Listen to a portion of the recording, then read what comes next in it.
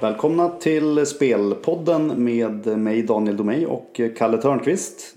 Vi kan blicka tillbaka på ett bra senaste avsnitt igen. 4 av 5 rätt.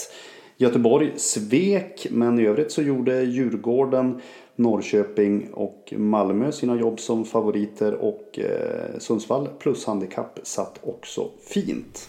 Ja, precis. Och Göteborg droppade väl ganska rejält där. Det gjorde de. Så det var inget tokigt spel, lite avspark, men ASK gjorde det helt okej. Vi lyfte även fram Liverpool över 1,5 mål i Champions League-finalen där, och den satt ju till slut. Och undern i derbyt där, AIK Hammarby. Den pratade vi också om. När det stod klart att det lutar åt att Hammarby skulle kunna ställa upp med en hyfsad backlinje. Sen räckte man ju inte till, men undern var nog bästa spelet där. Och i och med Liverpools seger där i Champions League-finalen, tyvärr en ganska blek historia, så kan vi ju sätta punkt då för Europasäsongen. Ja, precis. Vi kanske kan blicka tillbaka lite mer nästa podd. Det kan vi göra. I och med det, och att det är uppehåll i Allsvenskan den här veckan och veckor framöver, så blir ju avsnitten lite speciella här nu.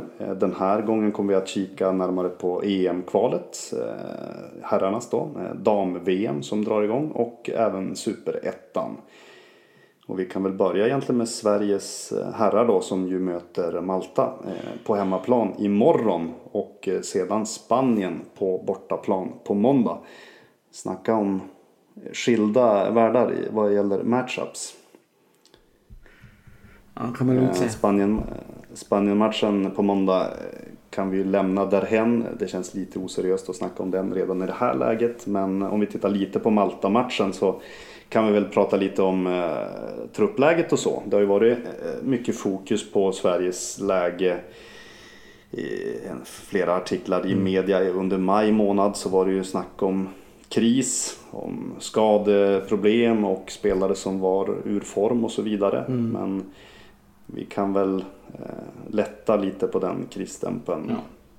Väl. Absolut. Jo, men det är klart att det, utifrån sett så vår bästa back och vår bästa spelare, det var ju faktiskt inte samma person som fick det här priset, men nej, men om vi skämt åsido, så det är klart att när mittlåset förmodligen saknas, om nu inte Granqvist, som faktiskt är med i truppen, plötsligt ska spela, men jag tvivlar på den saken.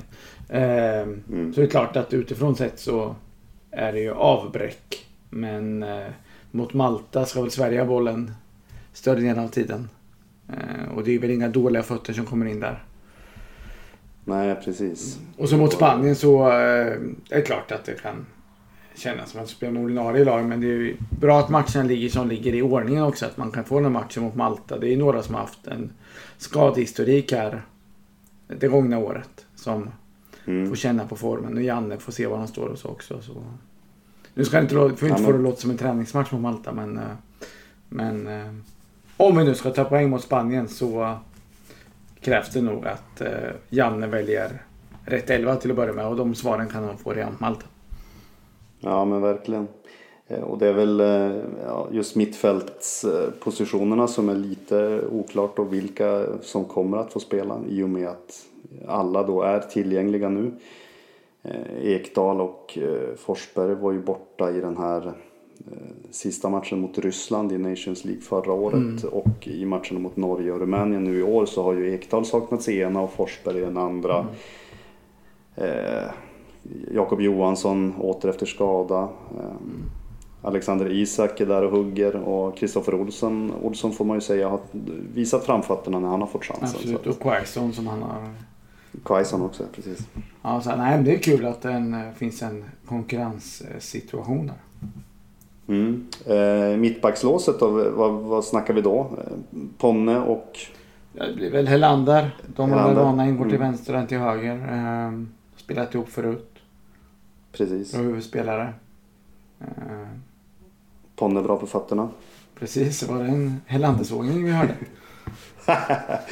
Han är bättre än Helander kanske, utan att såga. Nej, men precis. Nej, men jag tror att ihop med David Lustig och Augustinsson där så känner man varandra väl. Man har varit med i alla trupper och sådär. Så nej, jag tycker inte man ska oroa sig mot Malta till början med att det ska bli någon skit där. Utan jag tror på en mycket stabil och vattentät nolla i alla fall. Sen gäller det ju att få in bollen framåt. Men det här laget är inte som Elmander-generationen. Som kanske var som bäst mot lite bättre motstånd. Och så här svårt att luckra upp låga försvar. Utan det finns mycket kunnande i det gänget.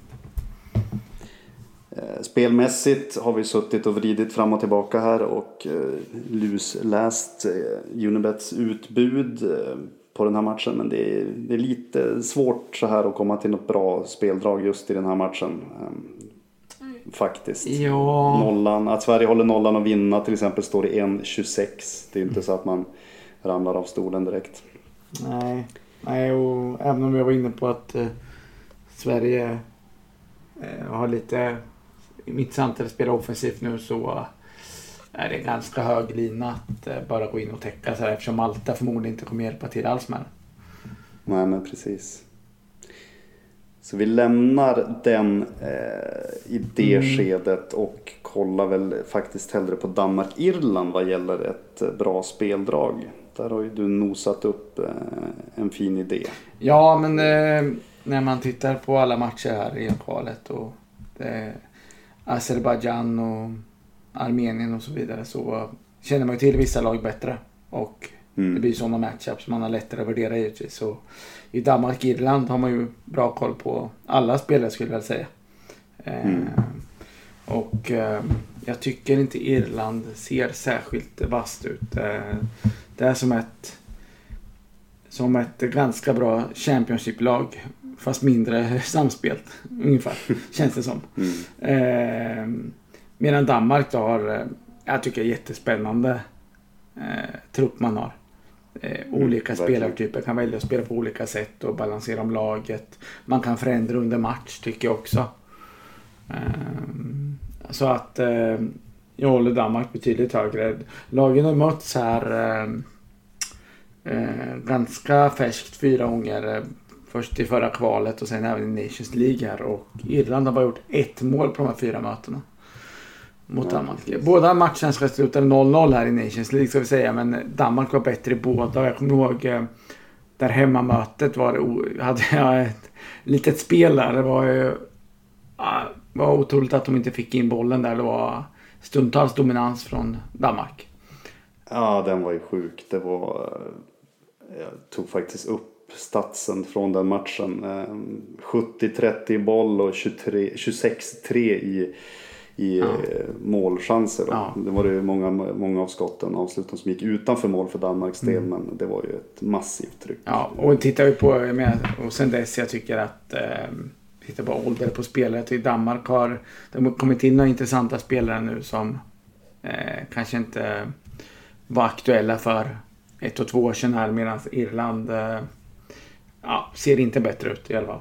Så nej, men jag tror mycket på Danmark. Dessutom var det tveksamheter kring flera bortaspelare. Så lite bättre truppläge i Danmark också. Jo, men jag såg att Unibet här har att Danmark vinner och håller nollan. Och det får vi 2,08 på. Det måste vara mer än 5% chans på den, känner jag, med den infon vi har i nuläget här på torsdag.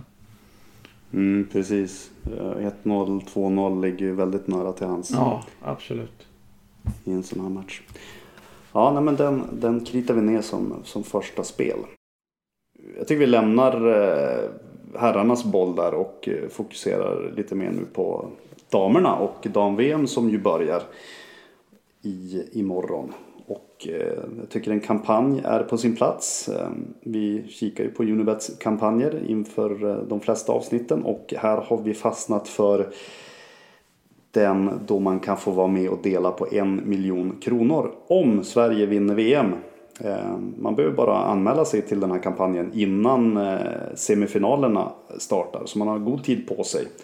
Och ja, mycket pengar att vara med och dela om. Sen är ju frågan hur stor chansen är egentligen. Hur ser det ut för Sverige egentligen? Vad snackar vi för sannolikhet att Sverige går hela vägen? 50-50 till den miljonen, det är nog inte riktigt.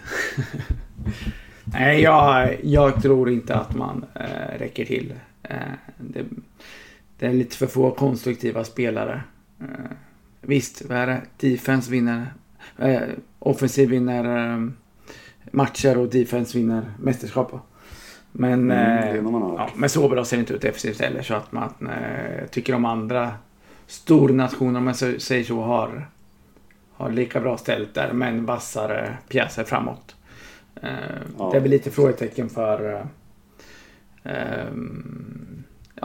våra anfallsspelare har väl inte kommit från sina bästa säsonger här. Men jag skulle bli jätteglad klart om man överraskade. Och lite konstig grupp också man hamnat i med 2 lag som man bara ska slå och kommer slå. Och så starka USA då, som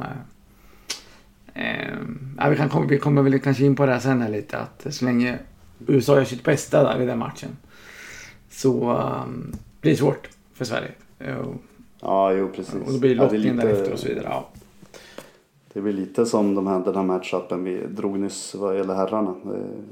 Lite skillnad på att spela mot Chile till exempel kontra USA. Ja, man kommer ju inte få några som helst svar, anser jag. Man kanske tror att man får det, men ser det dåligt ut så är det kanske för att vi har krav på att de ska köra över sina motståndare. Och ser det bra ut så betyder det ändå ingenting. Man går ut mot ett helt annat motstånd. Så lite konstigt. Nej, men skulle Sverige ta sig till kvartsfinal, om vi tittar på, alltså blir de topp 8, så tycker jag att man har gjort det bra med den här truppen. Ja. Under ytan.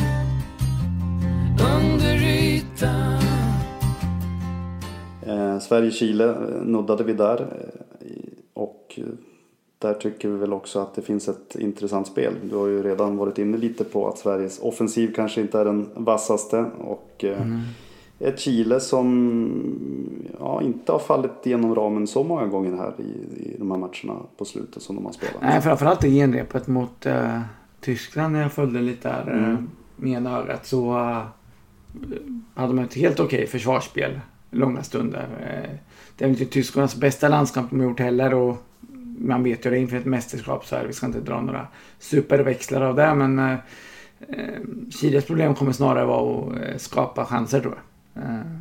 Man kan nog, jag tror på toppchanser Sverige hålla nollan, men det behöver inte alls ge sig iväg här mot några stora siffror. 2-3-0 känns högst troligt, skulle jag säga. Precis. Och överunderlinan är ju ganska generös. Ja, absolut. Tycker jag. Under 3 förvisso favorit här, men det känns riktigt bra med insatsen tillbaka om Sverige vinner med 3-0 där. Att man ska göra 4 mål på beställningar. I en premiär. Det är tufft, tycker jag. Ja, det både känns och är väldigt tufft, absolut. Ja, men det får bli nästa spel under 3 Asian i Sverige mot Chile till 1,76. Vi har några fler matcher i premiärrundan att prata om, men jag tycker vi sticker emellan med ett långtidsspel också, som du ju predikade för mig här nyss när vi pratade lite inför det här. Jag predikade nog flera stycken egentligen. Ja, jo, men just den var trevlig, tycker jag. Absolut, väldigt trevlig. Ja, precis. Nej, men det är ju kittlande. Jag vet att det har gått ganska bra på de här spelen i tidigare mästerskap, när man försöker läsa hur grupperna går och det berömda slutspelsträdet. Precis.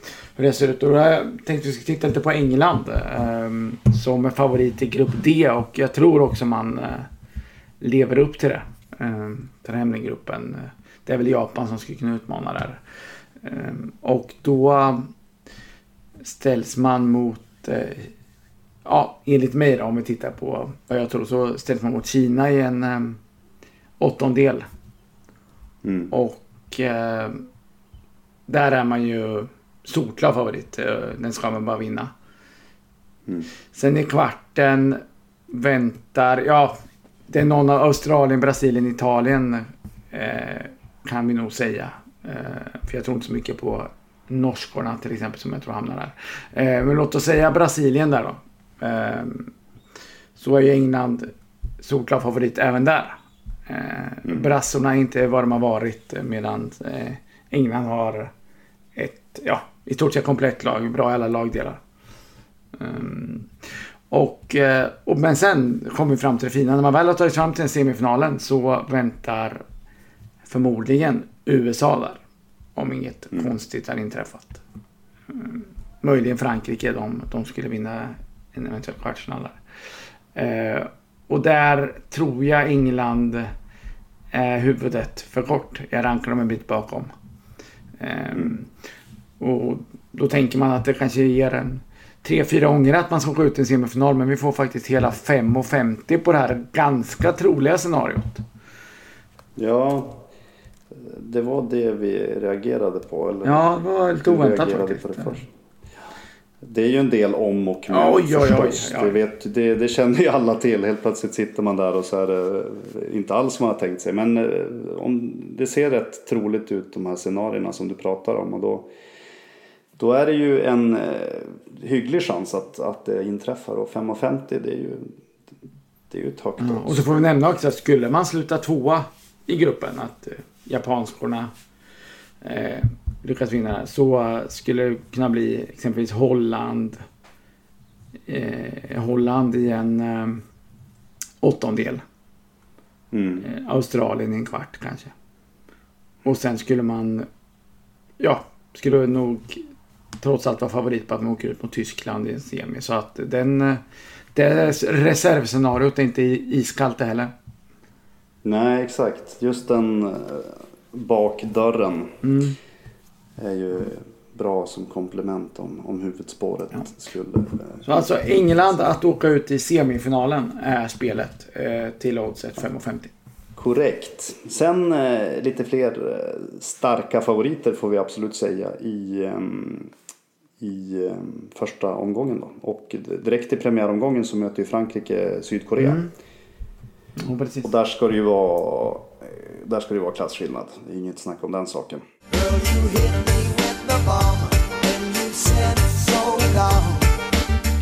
Nej, jag såg Sydkorea här i genrepet mot Sverige och jag tycker inte att man behöver vara rädd för dem.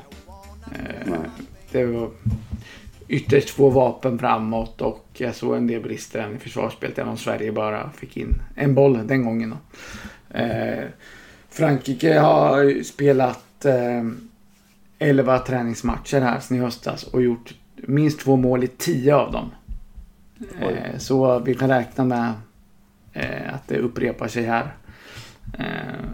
Och tittar på Sydkorea så det ser tunt ut framåt. Så en 2-3-0, vi var inne på Sverige, 2-3-0 här, det är mycket roligt även här.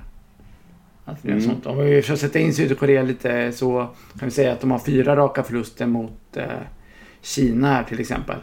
Som trots allt är en bit bakom de främsta nationerna som med Frankrike i spetsen här. Så Sydkorea lyckas inte besegra Island i något av de 2 mötena nyligen här och det är helt annat motstånd här. Och kliva in i premiär inför hemmapubliken. Det lär bli fullt ös från Frankrike från start här skulle jag tro. Ja precis, jag tänkte just komma till det. Hemmafördelen och hemmaplan och supporten som finns på läktarna, det bör ju trigga Frankrike till en pig start. Och just första halvlek har ju du tittat lite också på statistik på de här senaste mästerskapen. Ja precis, jag minns tillbaka som sagt att man suttit och spelat på de här mästerskapen och att fick för mig att det var väldigt ont om mål efter paus faktiskt. Medan de flesta mål gjordes före och jag fick faktiskt en del vatten på min kvarn här. VM 2015 i förra VM alltså så blev det 56 mål i första halvlek och bara 52 i andra. Det ska sägas att jag tog bort skämtelagen Ecuador och Elfenbenskusten från den för det var en annan sport de höll på med tror jag. Helt rätt. Men så att fler mål i första halvlek. Och då får vi tänka på att marknaden har ju odds som säger att det ska bli betydligt fler mål i andra. På ren standard. Det är alltid så. Ja, exakt. Och det var samma... Fördelningen vad är fördelningen där? Första och andra halvlek. Vi snackar 40-60 någonting. Ja, sånt. det är väl lite dåligt för att åka ligor. Just i mästerskap. Jo, det är ju ett mindre sample där och så där. Så att det är svårt att säga exakt. Men betydligt fler i andra ska vi säga. Med dessutom vikt mot andra delen av andra halvlek också och så vidare. Så... men det är ytterst ovanligt att det blir fler mål första. Jag skulle bara säga det att i OS här 2016 därefter så blev det bara 2 mål mer i andra halvlek. Så att det var i stort sett jämnt där. Just det. Ja, det kan vara en intressant spaning om man nu, just vad gäller de här stora favoriterna då. Att kolla då på första halvleks, antingen över då, om man är ute efter överspel eller då favoritspel. Ja, men ofta går man för en ledning och sen även kanske för att punktera ett andra mål. Men sen när de här bättre lagen med lite större favoriterna faller hem så tycker jag ser skillnad mot, om vi pratar herr-VM då och liknande, att då kan de inte luckra upp det helt enkelt mot ett samlat försvar. Och då blir det ofta lite stiltje och inte så mycket mål.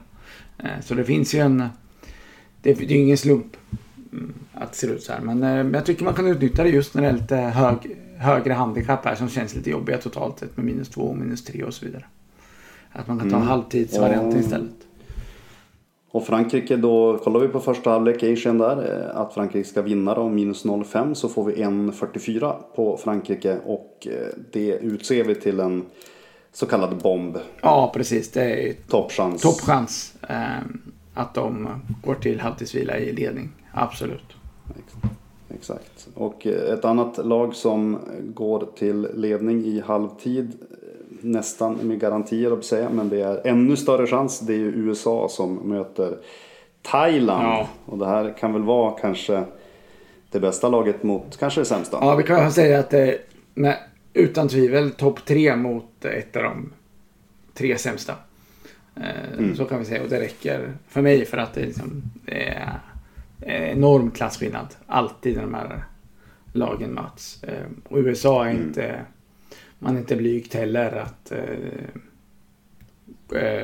att trycka på från start här. Nej, och thailändskorna ja, jag ska inte säga att det är synd om dem, men ja, det kan faktiskt gå snabbt här, så är matchen över. 2-0 i halvtid är väl, känns nästan som troligt där, va? Ja, exakt, minst så att säga. Ja. Och linan är ju då totalt sett för hela matchen är det -5, va, som är de jämna linan. Ja, precis. Exakt. Och tittar vi då på just det här resonemanget första halvlek kontra andra halvlek, så blir det ju lite bättre förutsättningar då på första halvlek. Och vi har ju fastnat för -2 i första halvlek. Precis. 1,76 förvisso favorit på den, men ja, vi väljer den framför till exempel -2,25. Men vill man ta 2,25 så är ju det fritt fram. Men precis som med 3-0 i Sveriges fall, så 2-0 i paus lär ju ändå inte USA gråta över, och får vi ändå insatsen tillbaka. Så, och rinner det iväg direkt så är det bara att rätta spelet.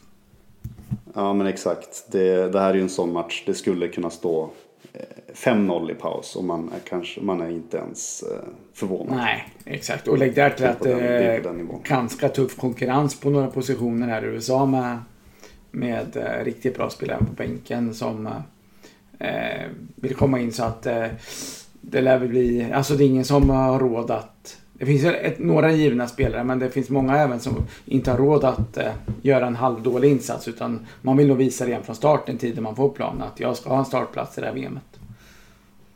Så ja, exakt. Bra, det var det fjärde spelet då, och då är det, eller var det femte till och med? Det var det femte. Var det, ja. 5:e spelet var det. Vi har 6 spel totalt. Och det sista spelet kommer i vår kära Superettan som ju brukar avsluta programmen och så även denna gång. Och vi har varit och petat på Mjällbys matcher flera gånger så här långt och det händer igen. Ja, jo. Den här gången är det Nej, men... Den här gången är det bortamatch mot BP. Ja, Mjällby går ju fram som ångvält och radar upp segrarna här och jag ska inte ta ifrån dem. Det är inte så att det har varit turligt hela vägen utan man gör det bra. Men inte så bra som tabellen visar. Det kan man inte säga. De har riktigt bra målvaktsspel som inte kan hålla i sig helt enkelt. Det är samma sak med Västerås målvakt där. Det är 2 som jag har spanat in som har men som inte kan hålla i på samma sätt. Då är det nog landslaget nästa. Och Mjällby har dessutom det är konstgräsmatch nu på bortaplan och man har spelat 3 konstgräsmatcher hittills och förlorat 2 av dem. Vinsten kom mot Syrianska. Så det är ett klart minus för dem. Dessutom saknar man flera viktiga spelare. Nilsson och Vagic som har varit 2 enorma utropstecken. Nästan så att de tar plats i ett All-Star-team båda 2 här efter inledningen. Och sen anfallaren Jobbe som sätter motståndsförsvaret i rejält jobb får vi säga. Och så tror jag det var väl tveksamhet kring en BR också som hade nog varit ett givet alternativ när man ändrar om lite här nu och tvingas göra det. Så stora hos Mjällby. Ja, exakt. Just 4-5 gubbar som är borta i vissa lag märks ju inte. Men i det här fallet som du säger med Mjällby, truppen är ju inte så pass djup så att man hanterar sådana här avbräck på ett rätt sätt. Nej, man bör inte göra det i alla fall. Det är möjligt att man då helt enkelt bara flyger nu. Men men det är faktiskt spelet som är riktigt viktiga här. Brommapojkarna saknar Sulic men har övrigt ett bra läge. Man har släppt in en del konstiga mål hittills. Släpper inte till så värst mycket chanser för det var tabelljumbo som man faktiskt så att det kommer nog också rätta till så åt andra hållet där att man klättrar några hack i tabellen.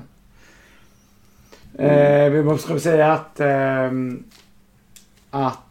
hade det varit en premiär, jag minns vi pratade om Göteborg-Norrköping här för några veckor sedan, att oddsarna vridits en del, men då låg de ändå nästan jämnt i tabellen va? Ja, det var... Här hade alltså en av de som nämndes som en tänkbar allsvensk kandidat mot ett absolut bottentippat lag. Och nu ligger ett lag 2 och det andra ligger sist. Tvärtom alltså. Det är extremt.